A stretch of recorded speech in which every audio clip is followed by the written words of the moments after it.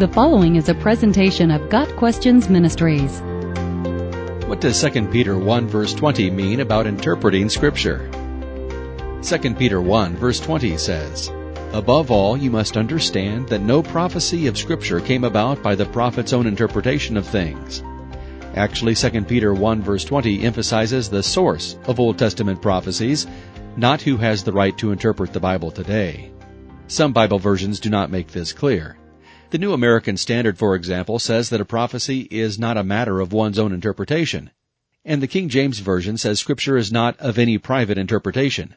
However, Peter was not writing about how we should read or interpret God's Word. He was writing about how God gave us His Word in the first place.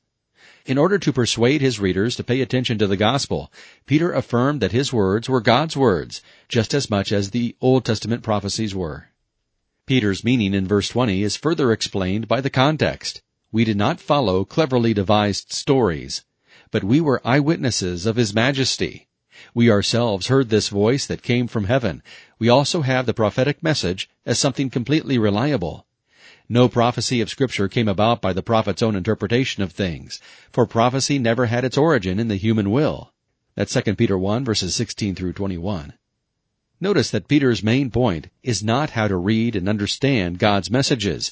Instead, he explains the authoritative origin and source of those prophecies. It was God Himself who communicated them through His chosen spokesman. The prophets and Peter did not write thoughts that they cooked up out of their own minds, but they passed on truth that came directly from God. As Peter puts it, they spoke from God as they were carried along by the Holy Spirit. Verse 21. Peter's intent was to urge his readers to take his message about Jesus seriously, as he says in verse 19, "You therefore will do well to pay attention to God's message through me, as to a light shining in a dark place." Peter's account of Jesus was straight from God. Since the Bible's words express God's thoughts, not man's, it is important that we respect them enough to study them and grasp what He wants us to understand as we are interpreting Scripture. Got Questions Ministry seeks to glorify the Lord Jesus Christ by providing biblical answers to today's questions. Online at GotQuestions.org.